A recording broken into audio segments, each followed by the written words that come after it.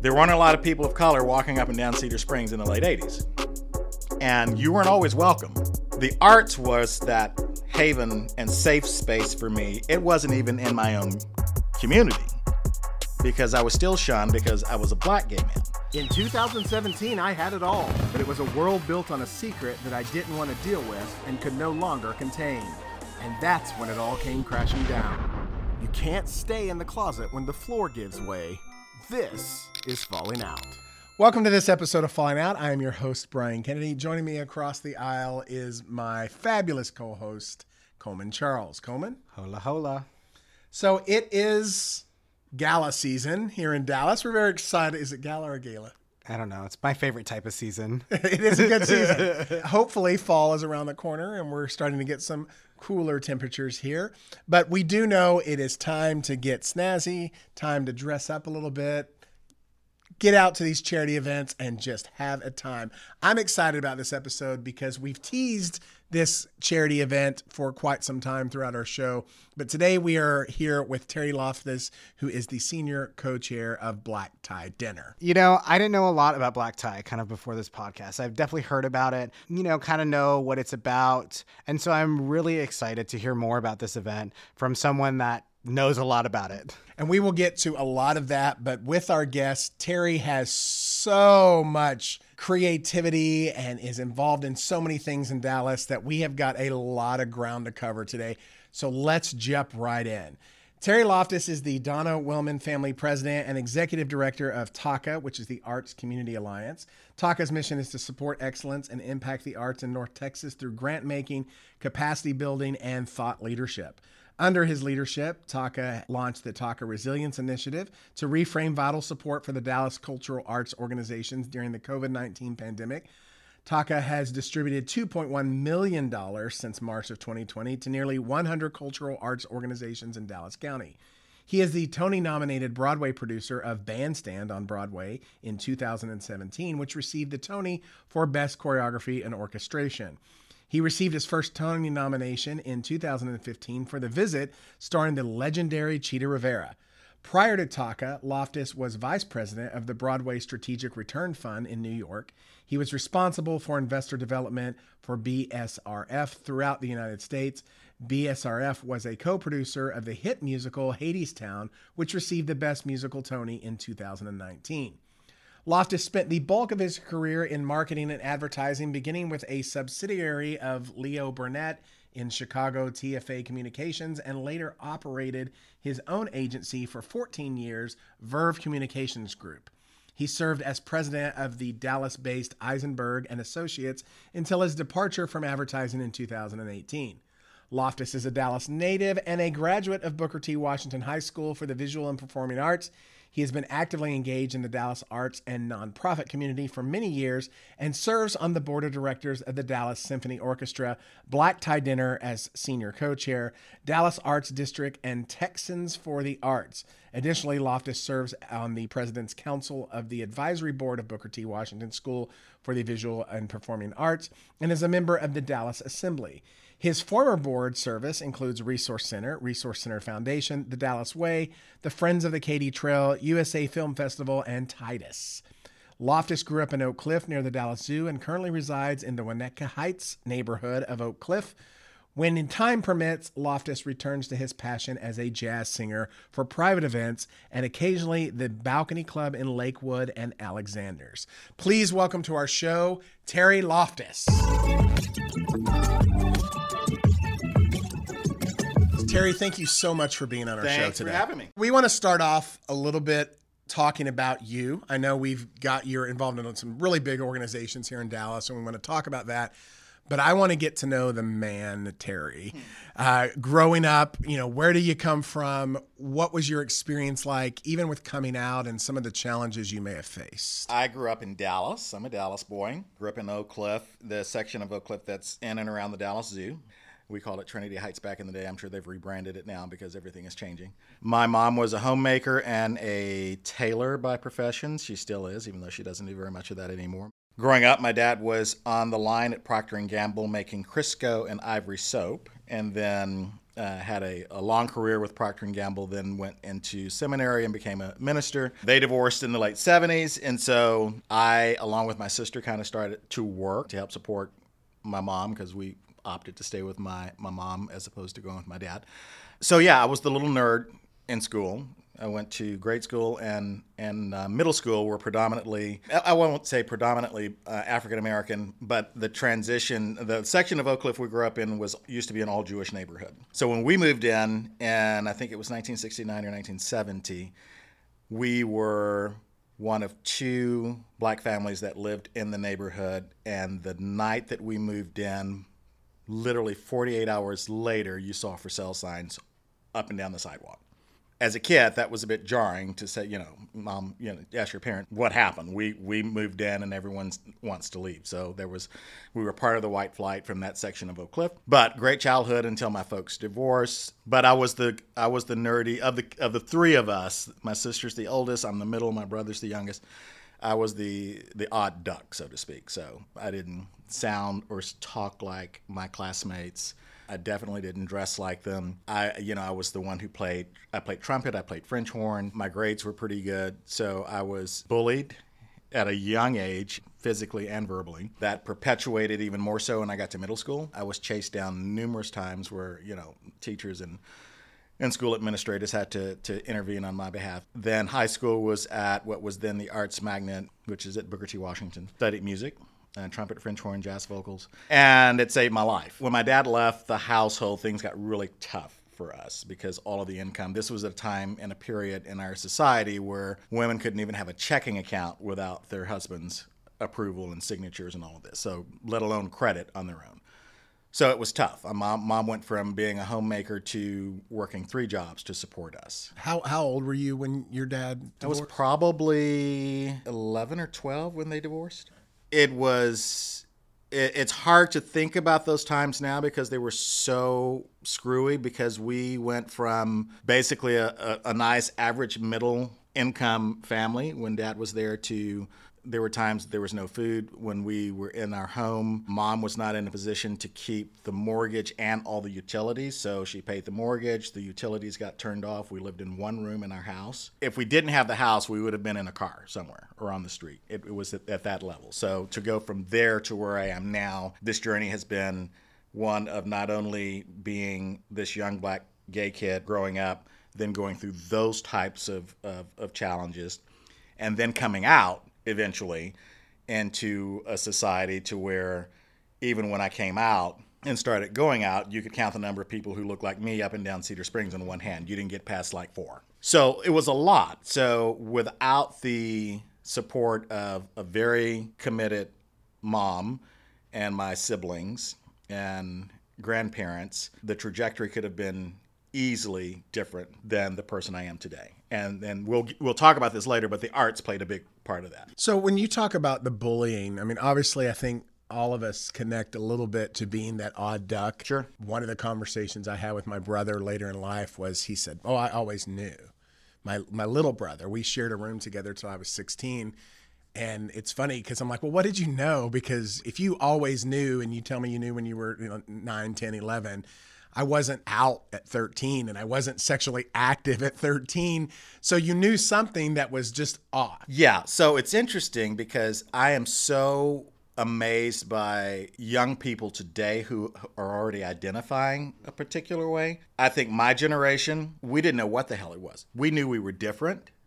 But to your point, when I was 12, I knew I was different. The idea that I was homosexual didn't come into play. I'm just trying to figure out who I am and dealing with other life challenges that a 12-year-old should not have to deal with at that point. So my head wasn't in that space. Do you think that that's due to representation? Because, I mean, obviously that's the political thing happening now, is let's try to reduce the impact. Let's get rid of these books. Let's get rid of these media representations or whatever.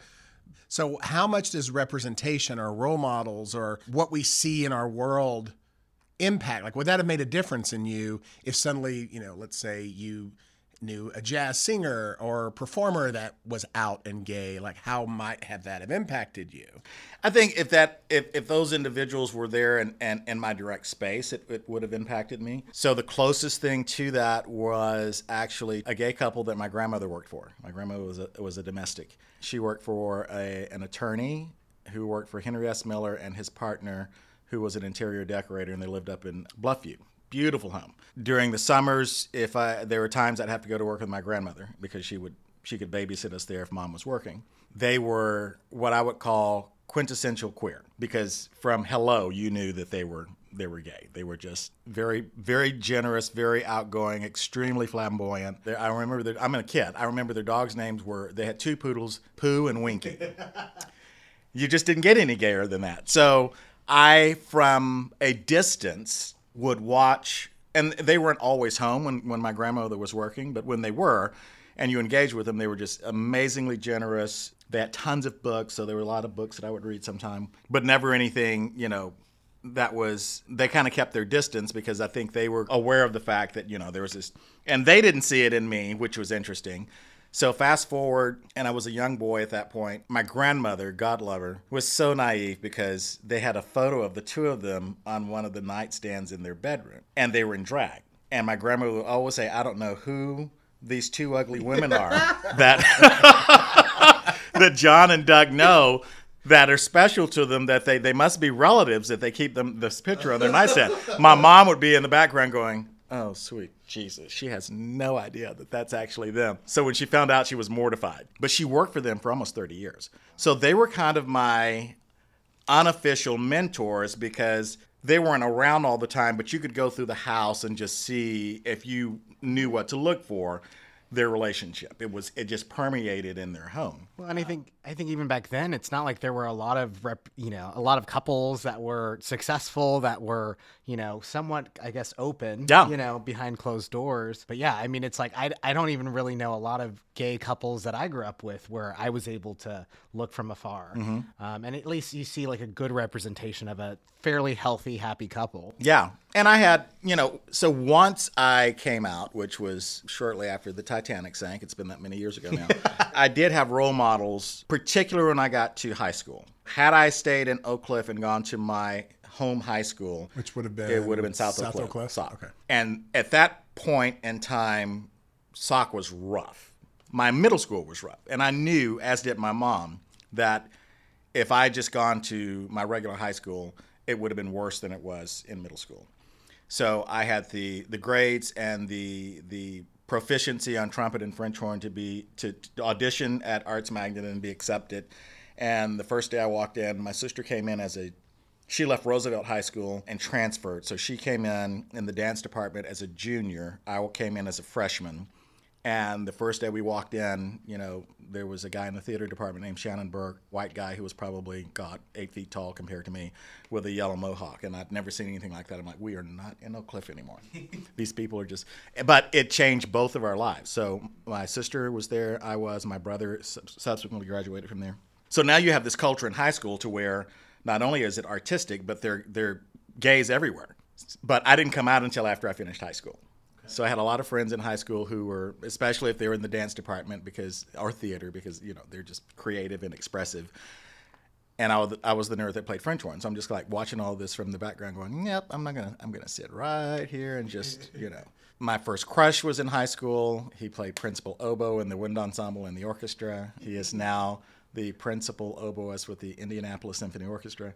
Great friend. His name is Roger. But probably my first little high school crush. So I finished I graduated in 1985. I went back in 86 when Roger came out, and I was his prom date. And back then, that was not done, not heard of. Right. But I remember walking into the dance studio at our high school where the prom was being held, and all of the parent chaperones and the faculty chaperones saw us walking together, and it was just like, oh, it's Terry and Roger. It's like, it was no big deal. Now, had anyone external to that situation seen that, people with their Bibles marching in the street or around the school, but for us, it was just who we were. Yeah. So it didn't mean that we weren't still talked about. There was no physical bullying in high school at all. Even the kids who were not like us, because it was an environment for the arts, it was tolerated. Faculty was even the same way. It was not like, I never, and there were people that were teaching there that you knew were not big on Affirmative. how much, yes. Yeah. But because of the environment that they were in, they didn't wear that on their sleeves, which was very helpful if you're a kid, because you're still trying to get an education. And I'm still dealing with life challenges that have nothing to do. So school was an outlet because of some of the stuff. Now, eventually things got better at home. We obviously came out of that situation. You know, Mom did a great job. She raised 3 kids. And we eventually healed the relationship that was soured with our dad. That took a long time, but we got there. So coming out. So I had some wonderful mentors that were adult gay men. When I came out, 18 was still the legal drinking age.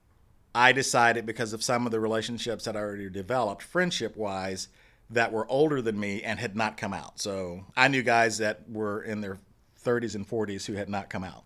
Now, different times, but I'm 18 and I'm like, that's just ridiculous. Why wouldn't you, what's the big deal? You're 40 years old. If you don't think they know by now, So I didn't think they knew for a long time. Well, and they do. My little bold ass, I was like, I am going to bite the bullet, and I'm going to tell Mom first and my siblings, and then I'll get to my minister dad later.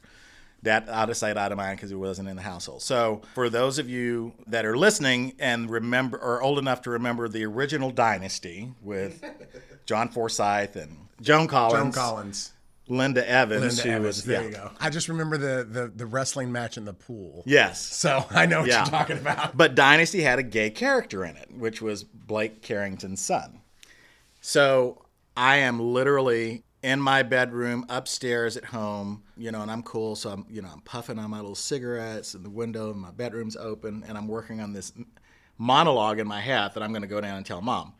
Finally work up the nerve, go downstairs, and open her bedroom door. She's laying on kind of a chaise lounge on one side of the room. TV's in front of her, and I'm behind her. And I'm like, I really need to talk to you, and I talk to you right now. So from her vantage point, with her back to me, her right arm goes into the air. And then without moving or saying a word, her forefinger points towards the TV, and she goes, "You see, my show's on. There's nothing you need to tell me right now that you can't tell me in another 46 minutes and 13 seconds until this goes on." So mortified, I go back upstairs. This was also before DVR, so there's no way to There's pause the show. No. You have to watch. You have to, yeah. You got your commercial breaks, and that's it. So I go back upstairs, get my cigarettes out, and I'm, puffing. And about an hour later, I hear her coming upstairs. She comes in my bedroom, and I'm spraying air freshener in the room, throw my cigarette out the window. And so she kind of hide my cigarettes in the hiding spot. So she comes in, y'all, and she's, in her robe and her slippers, and she takes her foot and she slides my nightstand away from the wall, reaches down, picks up my pack of cigarettes, and lights one and sits on my bed and goes, "Now, baby, what did you want to talk about?" And I'm like, "Oh my God, she goes, "You didn't think I didn't know." Right. So I go through this my speech, and she sat and she didn't say a word. She just patiently listened to what I had to say. I finished, and she said her response was, "Your grandmother and I used to talk about this when you were about 6 or 7. It wasn't that you were gay, it was that you were different. We didn't know what that meant." She said, so from that day to this, she's been nothing but supportive. I think she went through a period after I came out, and I think a lot of parents do this, of, what did I do wrong as a parent that resulted in my child being this way? Because it could have gone horribly wrong. It could have been, "Get out of my house, you're not my child," and that's happened to, we all know, numerous friends who have experienced that type of rejection from their families. And there was some of that, but it wasn't, in our family, it would have never gotten to the point of being thrown out. You were still shunned, especially in the church, but it wasn't like, "I don't love you," this isn't a situation where I'm going to throw you out.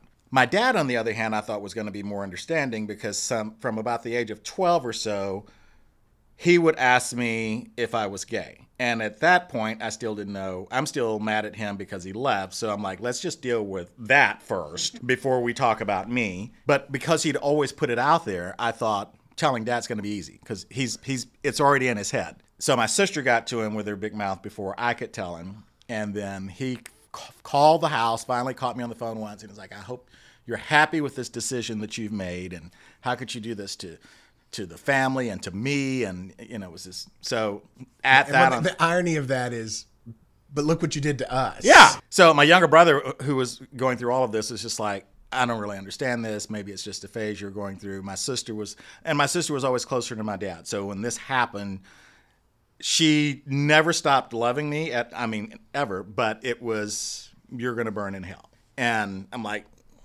as long as the real estate's good, I'm okay. So that was 1985-ish. So fast forward to probably 2013. My mother and I are coming back from Houston from a family funeral. I'm driving, and I just kind of look over and I'm like, when did you know that I was gay? And she said, your grandmother and I discussed this when you were about 5. And she brought it up. She goes, because I had an idea that you might be. Your grandmother picked up on it and said, don't treat him any differently. You love him just as much as you do, but he's going to be different. And so that was followed by, because there was already, an uproar of discussions and dialogues around, even then, about same-sex marriage, even though it hadn't happened yet. And she said something. She goes, if that should ever happen, I want you to know that I would be okay with that. And I'm like, good to know. She goes, now, you're not planning on doing that, are you? And I'm like, well, I hadn't thought about it. Why? She went, well, honey, I've seen him come and go. And I just assumed that you'd get to a point to where you know better to leave well enough alone. I'm like, I'm sorry, what are you saying? And she goes, well, I'm just talking about your dating protocol. And I'm like, protocol? What does that mean? She went, catch and release. And I almost ran off the road, y'all. I'm like, woman, did you just say what here today, gone tomorrow? And I'm like, wow. I thought catch and release was okay. As did I. My mom's crazy. She's extremely supportive, very loving. She's been through so much to get her kids up to where we are now. And she, by car, she's probably 6 minutes from my front door. Actually, I'm going there when I leave here. So we're still very close. So I would not wish some of the heartache and strife and struggle that we experienced when I was a kid, as a family and as a young gay boy. That again, it would have been easy to settle, because my first job was sacking groceries at a Tum Thum, and I started that in high school and through community college. It was one of my mentors who said, you don't need to do that forever, and I'm like, but if I keep doing this, I could have my own store one day. And he looked at me and said, but you could do so much more.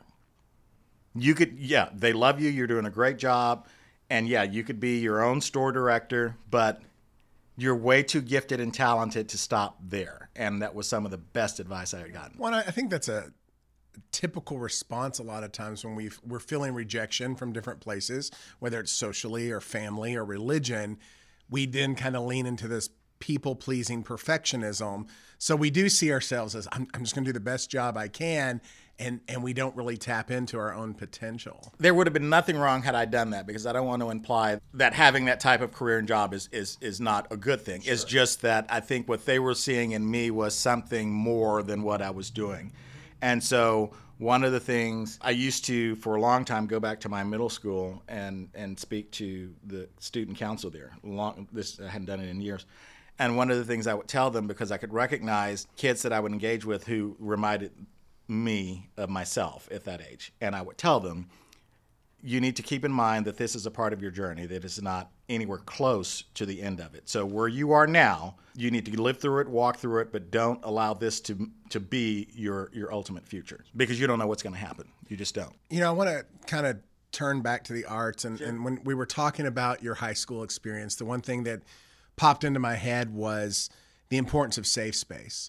I know there's a lot of political debate about education and all of these things, but the way that you described it, you even had teachers who may not have been affirming, but kept that to themselves because they wanted to create a safe space for students. You being able to express yourself, be yourself, come to prom with another guy. That's exactly what safe space looks like. Right. And the experience you had in middle school, or even in elementary school was not that. There was no protection. There was that constant bullying.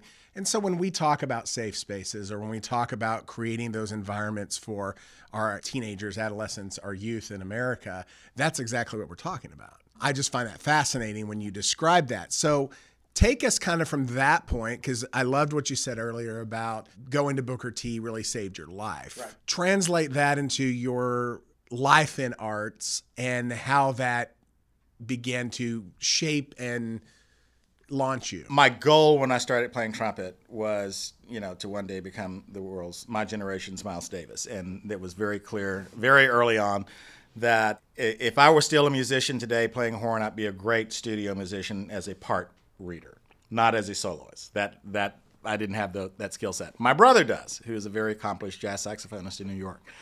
But here's a great example. I hated math in school. But to play music, that's the core component of it. You have to read music is to use arithmetic. So I called it the tricky way of getting me to embrace and pay more attention to my studies around math. But it was this freeing comfort zone that, despite everything that may have been going on in my life as a kid, being able to go to band, go to my rehearsals, to my lessons was freeing to me. Especially, I talked about the hardships that we went through. My grandmother, I remember, and my mom was saying parts of her checks. My grandmother literally did not pay her bills for 2 months to save 2 of her Social Security checks to buy me my first trumpet. So I had to fulfill on the promise that I was making to myself and hers. And I did that. So here's the thing. Walking into that campus in 1981, one of the courses they taught, because the Arts Magnet was started by Paul Baker, who used to be, the godfather of the Dallas Theater Center. Dr. Baker created not only the program that is the Arts Magnet, he had a class called Integration of Abilities. So as a freshman, you had to take IA. So if you were a musician, you were then exposed in IA to dance, visual arts, and theater, and vice versa around the other clusters. So it was their way of immersing you not only in just your area of the arts, but all of them. That was a game changer because my focus was music. I didn't care about dance. And I tell people, I'm the only black man in America with no rhythm. Don't get me anywhere close to a dance floor. It's not pretty. But to be able to teach this appreciation of all of the arts was a game changer. So those 4 years for me, and I was just in New York last weekend, and I had drinks with a friend of mine I went to high school with, and we were talking about the fact 2 black gay boys from Oak Cliff who ended up on the same campus. He's a stylist in Manhattan. I'm doing, all of the crazy stuff that I do here. But our experiences were similar. And we both said the same thing over drinks this last weekend, which was that school saved our lives. And the arts have a way of doing that. So if you look at you take the last 3 years of the pandemic, you take the last 3 years of starting with George Floyd's murder and every other one similar to that that's happened since then, before then. There was this catalytic moment in 2020 that involved not only the beginning stages of the pandemic, George's murder, this convergence of things that happened at the same time.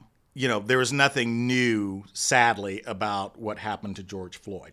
The difference was it went global in a way that other situations like that had not. It just literally horrified the world. And you're seeing it on television. You're seeing it in print. You add the pandemic on top of that. So, well, people were at home and had a front row seat. Absolutely. There's nothing else to do. So then you have the arts. So what do you do when you're stuck at home? Working in the arts, as I do now, you saw a lot of arts institutions and artists immediately shift to how can we move forward safely because of what we're all living through right now to produce and cultivate art.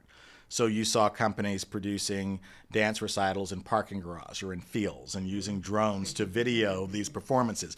The arts came alive in a way as they typically do in adverse times to continue to entertain, educate, and inspire. As a funder of the arts in my current position at TACA, that was very critical for us to maintain funding to these organizations so they could safely continue programming for the sanity, the emotional sanity of not only themselves as artists, but the community that they serve. It's interesting how creative, not just in the arts, but creative in general, has been used to heal. And I think we're still doing that. And I think in our community, especially because of the diversity of the makeup of our community, I think that's even more so. I think we, through the adversity that we've all experienced and the understanding of that, there's a level of understanding and compassion that is there that allows us to look at these situations and go, this is not fun, it's not, and it feels bad, but we've been through these times before, so we just need to move forward. The attacks that are happening in our community right now to women, people of color, what looks like this attempt to push us back into the 50s or the 40s. We've been here before. So it's incumbent upon us to do what we've always done, which is to rise up and say, no, that's not going to happen. We're not going to allow it to happen.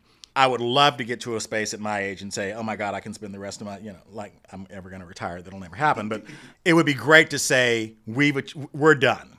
That will never happen. It's incumbent on people like me and our who are quote unquote, I don't know how accurate the term is for me, those of us who have a position of leadership in our community to instill those values and those initiatives and ideas into a younger generation to make sure that we are being the mentors for the community, but not only within our community, but also allies. Because that's where the difference is going to, we know the narrative, and we've known it for a long time. It's our job to not only continue that narrative to our demographic, but also outside of our demographic. That's where the needle is really going to start. And I would even say, for my generation, there is this lack of history knowledge, much like in all of our public education, there's just this lack of education on, important topics, important people, important parts of our movement. And so I think it is, it's really necessary that we do have these mentorships, that we do have things like Black Tie and Taka that are helping to instill, not only the education, but inspiration for the future. Because like you said, unfortunately, I don't even think in my lifetime will we ever just get to a point where I can say, you know what, we won the fight and we're done. We can hang up our coats, clearly by Roe v. Wade and things like that, the Don't Say Gay bill in Florida. I mean, clearly the fight is not over. No, and these people are insane. I mean, it's just yeah. All right, we could go on and on. Yeah, that's 4 other podcast sessions. Yeah. Well, I think what's interesting is what I've seen in the arts time and time and time again is they tend to take up the mantle of social justice. Yeah. I know when I was in college and I did get a chance to sit down and interview Mamie Till Bradley, I remember asking her, how do you move on after you've lost your son? And knowing that these men were never going to have any earthly retribution, how do you step forward? And she said to me, well, I created this little thing called the Emmett Till Players. And I took on a whole new generation of kids that I could teach and mentor and work with, and then let them go out through the arts and tell that story and impact people. So to me, it's like that is the power of art. That I think, a lot of times when people want to, defund it or not support it, that's really what they're taking their money away from. Right. So I think of like Dallas and what I love about the Dallas art community is that they seem to be pushing the boundaries and things. We had Lee Walter on in one of our earlier episodes. And I know that, she was talking about her performance in Little Shop and how big of a deal that was to have a transgender woman take on a lead traditionally female role, and that's Dallas. So, you're working in this community, you're working with Taka, and you can talk to us a little bit about that work as well. Why stay in Dallas? I know you're from here. Mm-hmm. And I think one of the things I've seen in the arts, people always say, well, nobody stays in Dallas. Right. They go to New York, they go to LA. That's right. Where, we have a budding talent that comes up here and then boom, then they're gone. Yeah. So why did you, I know you've done some work on Broadway. I know you've done some production work, but for you personally, what is the power of that Dallas art community? Why have you continued to come back to it and give back to it? I tried not to come back. So I spent, as you know, Brian, the bulk of my career in marketing, communications, and PR, literally for almost 27 years. And got to a point to where that was just not exciting anymore. You do something for so long, it's like, and I don't have the personality or the spirit within me that says, I'm going to do this until I die. It's boring to me. So I think that's why I've tried all of these other things. So I've had, if someone were to chronologically look at everything I've done in my life, they go, "You're insane. Why not stick to one or two things and just do that?" Because I get bored. I'm a Taurus. My attention span is like no, and especially if it's not engaging or exciting, I'm out of there. I was in New York working for a hedge fund that exclusively raises money to produce Broadway shows and to fund touring companies and things of that nature, and loved it. So I left advertising altogether in 2018, went to New York to work for this hedge fund and was having a blast. I just traveled the country raising money for the fund. So the concept is anyone who's ever invested in a Broadway show knows it's a very risky endeavor because there's no magic bullet that says this show is going to make all of your money back. And the Hamiltons of the world only come around every 10, 15, 20 years to where a show like that is going to win everything from best dog catcher to best musical. As opposed to Spider-Man After Dark. Spider-Man or the Broadway musical rendition of Dr. Zhivago, which was a hell that I cannot describe. We did not fund that one. No. I actually tried to sit through it, and I made it to, the movie had intermissions in it, and the musical did too. But I was having a blast doing this job. I traveled the country, getting investors into the fund. And the cool thing about it was your money was going into a collective of shows as opposed to one. So if a show failed, it mitigated the risk that you were going to lose all of your money. So it's a brilliant concept. I was, having a great time doing that, and then was reached out to by my dear friend, Valletta Forsyth Lill, who said, "We've given your name to a search firm here in Dallas because there's an opportunity we think you should consider and come back and take a look at." The search firm reached out. They told me it was Taka. I just kind of giggled.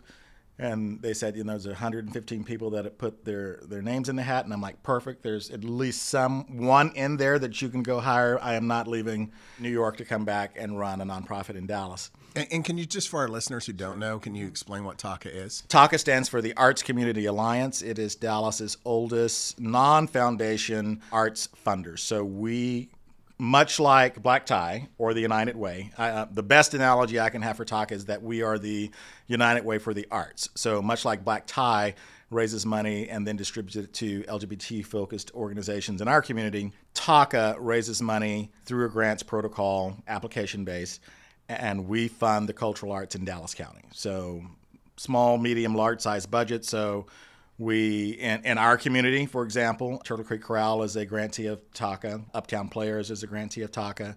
Theater 3. We not only do the arts, we do dance, music, visual art, theater. Literary arts we added a year or so ago, and photography.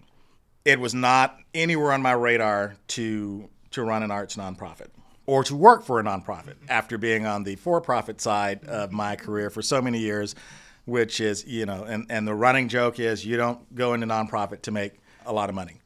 But I have to say, and we don't have enough time to go through the table tennis sessions of me ending up at Taka after trying to say no numerous times.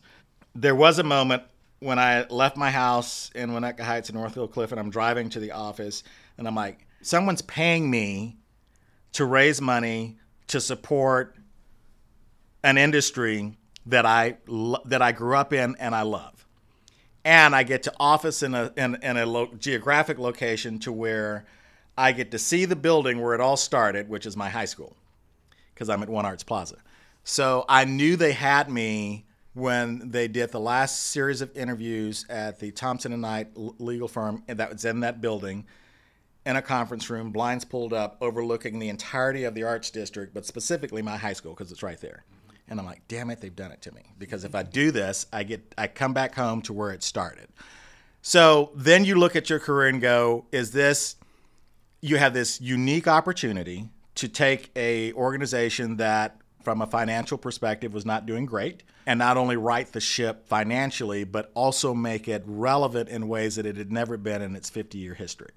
So as opposed to just writing those checks, my goal was to make Taka relevant to where the money that our donors are giving us to support these organizations, one, it was important to me to show the donors the full impact of those dollars and where they were going. So it's beyond your support of the Dallas Symphony. It is beyond your support of the Dallas Opera. I started initiatives to where the donors could see where their money's going to help, like Soul Rep Theater Company or Uptown Players or the Chorale. There's this diverse fabric of arts organizations in this city that no one's ever heard of. So I get to get up every day and highlight these organizations and the artists who work in these areas in ways that the city, my partners, for example, at the City of Dallas Office of Arts and Culture can't, because it's a government entity. It also gives me a bully pulpit to where I can say things from an arts advocacy perspective that my grantees or a government entity cannot. So no one's going to come and beat me up because I say the city of Dallas needs to spend more money in the arts, or the state of Texas needs to spend more money in the arts, or the philanthropic community in Dallas needs to. That said, Dallas is one of the most generous philanthropic communities to the arts. I would even say more so than Manhattan. The amount of money that comes into the arts in this city is staggering. My job is to make sure it's being done equitably. So I tell people an investment in Taka is the best investment you can make in the arts, and I'm stealing this from a board member, but the best investment you can make in the arts because we do so much, which is interesting because as senior co-chair for Black Tie, we do the same thing. It's just in two different areas. So it's ironic to me that I now work for an arts organization that gives away money, and then I work for an LGBTQ-focused nonprofit that gives money away to the community. So I get paid for one and I don't get paid for the other. But I'm sure the workload is tremendous. Oh my God. Well, and you said, Dallas is one of the most charitable cities when it comes to especially the arts. Why is that? It's interesting, and Brian, you brought this up. So it's interesting that level of support is here financially to support the arts, and we have the challenge of great talent leaving the city. And there's the rub, is that in-between spot. It's not that the philanthropic community is not supportive. They are. To coin a phrase my dad used to use in church, it's time for us to stop tipping the arts and start tithing. And what I mean by that is it's great to write these large checks to support institutions, but we need to drill down deeper to see how that financial support impacts the artists who make up the dynamic programming that these institutions are able to put on. So the fact that Jonathan Norton, for example, at Dallas Theater Center, great Black playwright. Incredible. I've sat in classes with him, and it's brilliant. Absolutely brilliant. We should have 12 other playwrights, 20 others that are living here and not making, I want to be very clear when I say this, not making a livable income, but to make a demonstrative living to where it is supporting every fabric of their being. I've been very blessed over the course of my career because I've been an entrepreneur most of my career, so I've been responsible for my own income. If you're an artist, especially in this city, that can be an uphill struggle because the money to support the arts is here, but how does that equate to an artist being able to pay their rent, buy a house, start a family? It's a challenge. Now that we have the Arts District, a lot of the institutions in the Arts District are now starting to look at how they can take the arts out of the geographical area of the Arts District and truly immerse what they do into the community. There are EDI initiatives that they're all now embracing because it has gone beyond optics, which I think a lot of them for a long time were doing. It happened in our community. I can't tell you how many times, as being a Black gay man in Dallas, I've been contacted about being on a board because they have a box they need to check. And I'm very clear and very quick to recognize that and go, no, that's not me. But all of that is beginning to shift. So this whole woke movement is penetrating every fabric of our society. The arts, the LGBTQI community, because I'll tell you, when I came out, I was referencing this earlier, there weren't a lot of people of color walking up and down Cedar Springs in the late 80s. And you weren't always welcome. The arts was that haven and safe space for me. It wasn't even in my own community because I was still shunned because I was a Black gay man. This whole Kevin used to get in trouble years ago for, trying to require 3 picture IDs to go into their clubs, and women couldn't wear open-toed shoes. Oh, I'm not kidding. It was ridiculous. So to go through all of this in this city and to recognize the shifts and the changes that have taken place and to recognize those that still need to take place. So when it comes to the artists, again, who work in these institutions, it is incumbent on supporters, I don't care at what level, if you can afford to give an arts organization $25 a month or $50,000, it is incumbent on those of us who help fund these institutions to say, how are we doing this from the artist perspective to where we retain the outstanding talent that's in this city? How do we make Dallas a cultural haven like you would see at Lincoln Center, you would see in any other major market?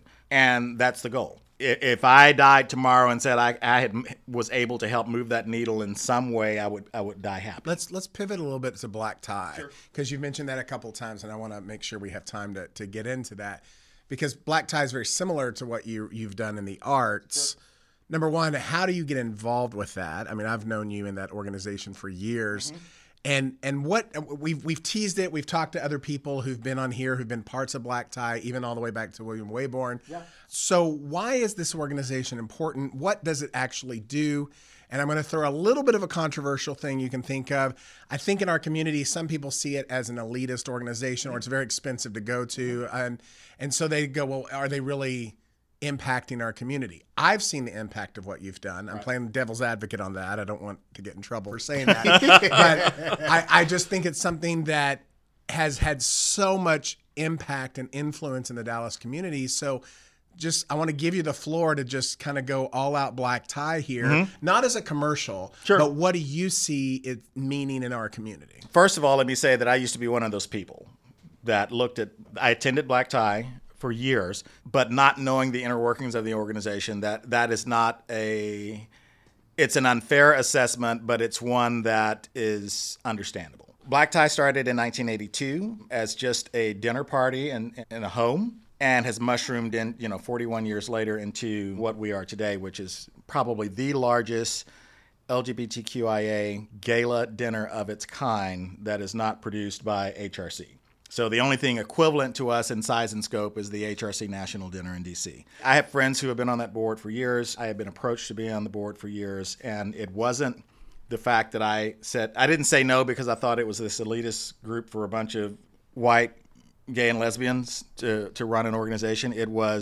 It's a lot of time. And I knew that based on friends who were on the board.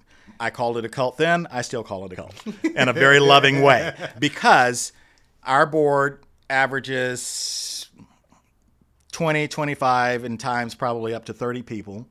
It is an all-volunteer board. If you have been to black tie and walked into that ballroom at the Sheraton, to where there's on average pre-pandemic, 2,600 to 3,000 people, that takes a year to do, and it's done by an all-volunteer board. The strategy that it takes to recruit and put the right people in these positions to make that night happen is you can't describe it. While we hear these criticisms, our goal is to educate, empower, and entertain, and we do that using this thing we call Black Tie Dinner, and raise a lot of money for local beneficiaries, which we fund up to 20 a year. Sometimes it's 16. It depends on the application. And again, it's an application process. So let me start there. Any 501c3 that provides some sort, either all services or a portion of services to our community, can apply for funding for black tie. We vet those applications on a scoring system, and that determines who gets in and in what quantity. Then, through our internal protocol and then working with sponsors and table captains at the dinner, there are designations that attendees of black tie can make towards a particular beneficiary of their choice. Last year was a record year for us. We raised $1,450,000. Which is great coming off the pandemic. Happy 40th black tie, yeah. Based on those percentages in the applications and the scores, we identify how many bennies we're going to support, and then based on another matrix of support from the community designating their favorite beneficiaries, determines at what amount they get. So we won't know that, for example, until we're on the other side of the dinner in September. Then HRC's Educational Foundation gets, they're our national beneficiary, and they get a big check from us. So a lot of people often get confused because HRC's brand is affiliated with Black Tie that this is an HRC event. It is not. Black Tie is its own 501c3.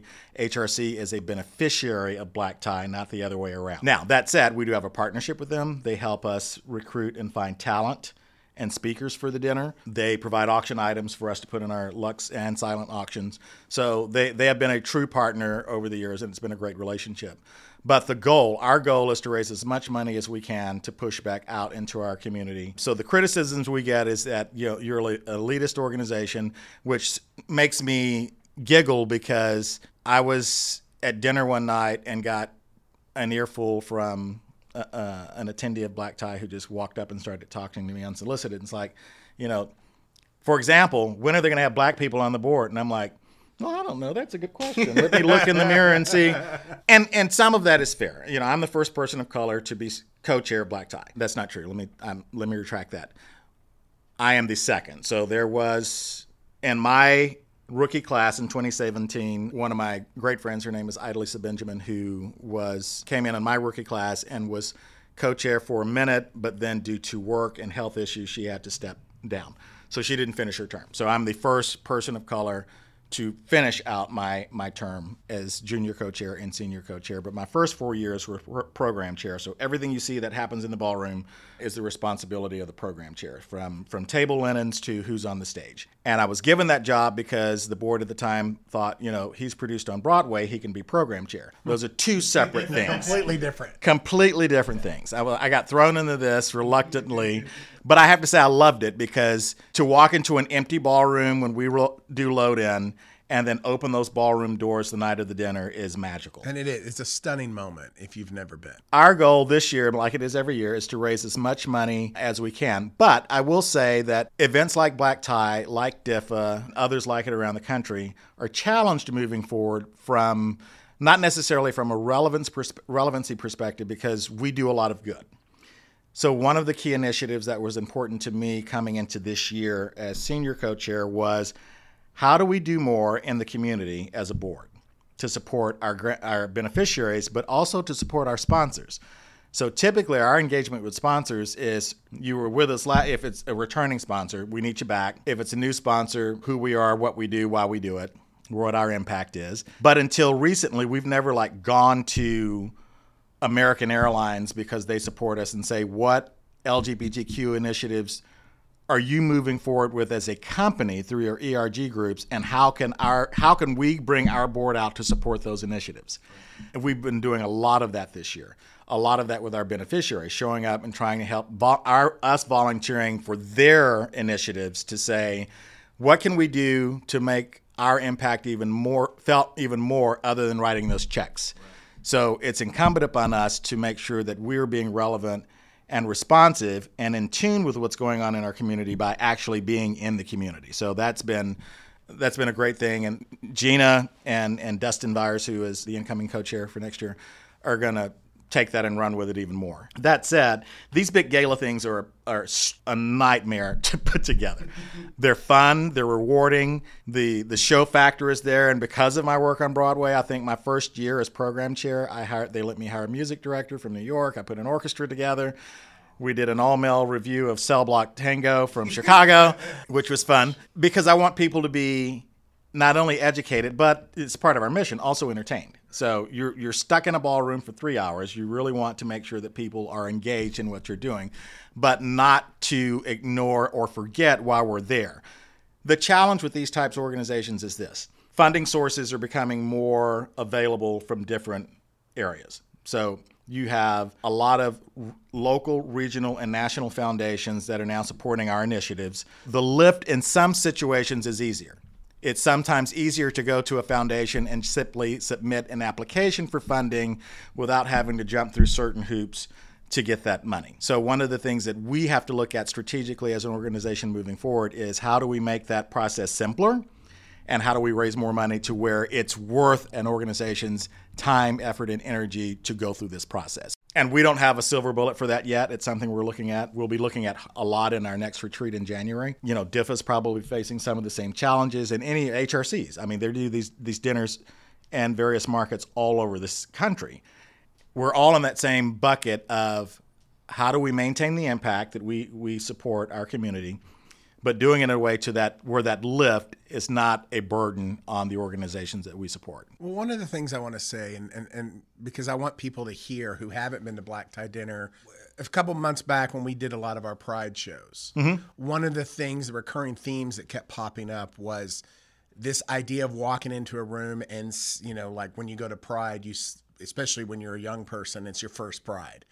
It's like, oh, I didn't know there were so many of us. I didn't know that people thought like me, because I grew up in my situation, probably similar to you in Oak Cliff, where you feel like I'm the only one. For me, like I've been, involved with Black Tie for many years. And I remember the first time walking in and looking around the room and having that same feeling of I am at an event where the majority of the people here are like me. And, oh, look, this guy's the CEO of this company, or this person is involved in this industry, and I didn't know that they existed. But to be able to go, here's people that are thriving, who are succeeding, who are in industry. To me, as a volunteer that very first year, that was overwhelming to go, I'm okay. Yeah. I feel like I belong to something that's giving back to our community. The level of success and the people that I see, people like you, gave me hope. Really encouraged me to continue the different things that I've done. Even the launch of this podcast and being able to connect to people, a lot of it comes from those moments. Sure. So I think we'd be remiss to miss the impact of that. Yes, I know the dinner ticket is expensive, and every year I'm always like, do I not? Is this the year I need to sit out? Yeah. But I think the value of those moments is worth more than the price of that ticket. Yeah, and it's an ongoing challenge because it costs a lot of money to put that dinner on. The ticket price has to reflect not only, our operating expenses to do it, but also the money that we give to the communities. It is, and again, we're not the only organization and event of this scale that has this challenge, which is when I started going to Black Tie as a patron, I think the ticket was $150. I would like that discounted price. Yeah, that's been a long time ago when it was at the Anatole and like part of a ballroom. That's one of the criticisms that we and other organizations like ours get a lot, is the cost of entry. So how do you, and the other challenge that organizations like us have is engaging a younger LGBTQIA demographic. That $400 ticket is impossible. So one of the things that we're looking at is how do we address that to make it accessible? Do we live stream it once we start the program to where you can just engage with us that way? Do we do smaller ballrooms in the hotel and stadium seating style to where for a reduced ticket price, you're still experiencing it, you're just not in the main ballroom? The challenge with that is real estate. As wonderful as Dallas is, the Sheraton Ballroom and the ballrooms at the Anatole are the only two within the city that don't require you to drive to like that thing out in Grapevine that's humongous. That's one of the things we have to look at. And so the convention center comes up from time to time. And you could put a lot more people in there. You could probably do some sort of ticketing price that is more affordable so that we can engage our community that we want to replace us at some point and be those mentors, but say, here's the exposure, here's the access. I want to make this distinction because there's a lot corporately, religiously, nonprofit, this whole movement of EDI. The one word that's missing from a part of that is important to me is access. So when I look at the arts funding I do, it's important to me as the head of TACA to make sure that artists and arts organizations have access to funding in ways that they had never had before. It's important to me that the younger generation and our community have access.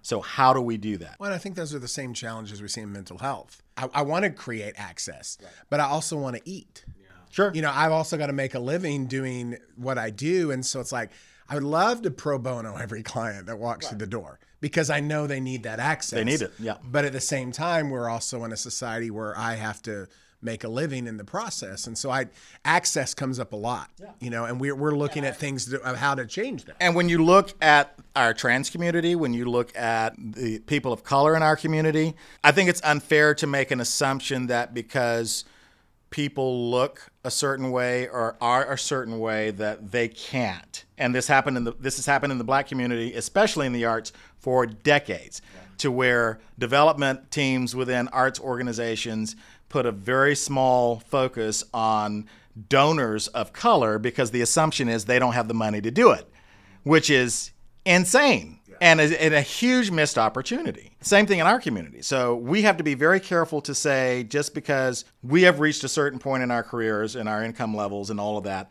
that because we don't have this type of job or do these things, that's not there. That's not the case. And it's not in our best interest in our community to make these assumptions about ourselves and our brothers and sisters. So it's important to me, as still being, for as long as I'm around, being this quote unquote leader in our community, access is important to me. So even when I roll off the Black Tie board, which is going to be very soon, my role with the organization if they approve me to go to our advisory board, is this whole issue of how can I use my intellect and skill set for Black Tie's future, to where that accessibility is there. We maintain a culture of inclusiveness to where that board is reflective of the entire community. And we've made huge strides there.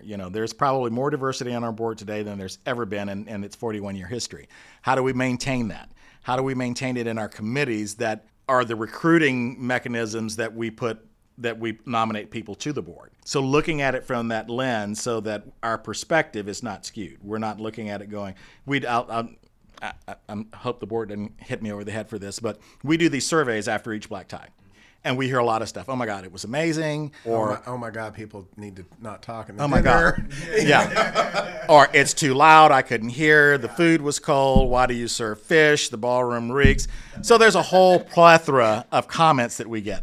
But the year that we featured Billy Porter, we got not a lot, but there were a handful of surveys that came in that were like, literally, y'all did a great job. Program was kind of brown this year. You read that, and these are anonymous comments. Is there any way we can find out who this you-know-what is so I can go to their house? If you look at what we've done in these last, say 2015 till now, just with the programming of Black Tie, which has gone from, admittedly, a predominantly white program to where we are now, to where we have a Shea Diamond on the stage. We have a Billy Porter on the stage. We have a Mickey Guinan.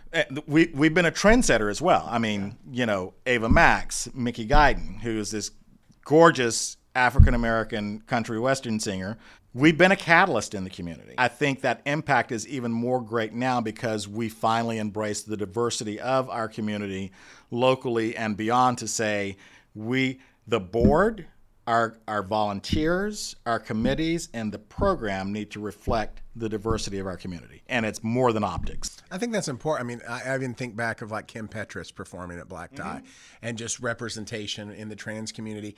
And I think that kind of brings us to this year's program. I mean, even looking at what's been announced so far with Coleman Domingo, right, and then also Ryan O'Connell. Right. It was very gratifying for me as a Black gay man to see the changes we've made to our programming to where it's reflective, to where anyone else that's a young Terry Loftis sitting in that room, if they can come to the dinner, can look up and go, but how cool is it to walk in there and see Billy Porter? Right. So to have those voices penetrating that audience and this community is very important. So if you look at Domingo this year, you look at Ryan, there's a method to our madness. We are trying to, again, highlight and shine a light on every aspect of our community, because until Ryan's show came out on Netflix, when was that, two years ago or so? I believe so, yeah. And I watched the first episode and I was hooked. I'm like, I never even considered what it would be like to be a gay man who is in any form of a disability, and our culture to where it's all about body, yeah. And just to reference that show, Ryan O'Connell came out with the show Special. Yes. And it was created in 2019. Terry, thank you so much for being on our thank show you for today. having me. I'm fascinated. I know we could go on and on and on. I do want to ask this because we know that the dinner is this next September 24th. Just tell us what can you tell us that we can expect at the dinner that maybe hasn't been revealed, or what are you most excited about going in? I can't reveal anything programmatically as yet, other than what we already know. I can say it's going to be, coming off of our 40th, it's always a challenge to come off of a pivotal, a milestone year like that. So our goal programmatically, we've kind of hit on this with Domingo and Ryan, is for the program to be reflective. So one of the things that I think is important to let people know is it is not our goal every year to find the baddest, most influential celebrity that we can put on that stage. It has to be relevant and it has to be meaningful. So no big secrets I can let out of the bag on that. All information is on our website, which is blacktie.org. We will need things right up until the dinner. So, if you're interested and you have the means to buy a raffle ticket, they're $100. You can go do that. We still take auction items for the silent auction, text to give. So there's that push at this point to bring in as much money as we can so that we can distribute more. But one of the things that I would just encourage anyone who's interested is if you're interested in volunteering or finding out all of the nuances and the painstakingly hard work that we do, reach out to us. And we're happy to invite people in to see what we do, that are, whether you want to be on a committee, and there are several, or you just want to find out who we are and what we do. So we, as co-chairs, we do a lot of that. We do a lot of lunches and a lot of coffees to where, whether it's a donor or whether it's just someone who goes, hey, I'm interested in getting involved, why do y'all do this? Or, and it's usually more personal. It's like, why does Gina do this? Why does Terry Loftis do what he does? And, are you people crazy for dedicating that much time on top of everything you do in your lives and trying to maintain relationships and family? So it's truly, the word that comes to mind is service. And that's everything that I've done on Broadway, to marketing, to the arts. Everything that I've tried to do, whether people believe me or not, and that was instilled in me based on the hardship that I talked about earlier in the podcast. If I'm not being of service, I'm doing something wrong. Well, thank you for your service. Thank you for all you've done for our community. It's always a pleasure to hang out, to talk. I'm glad we got this format because I don't know that I've ever had a chance to sit down and talk to you for an hour. I know. at one time, because everything's happening. We're all going different places. But we really appreciate you. Thanks for having me. This has been fun. Thank you so much.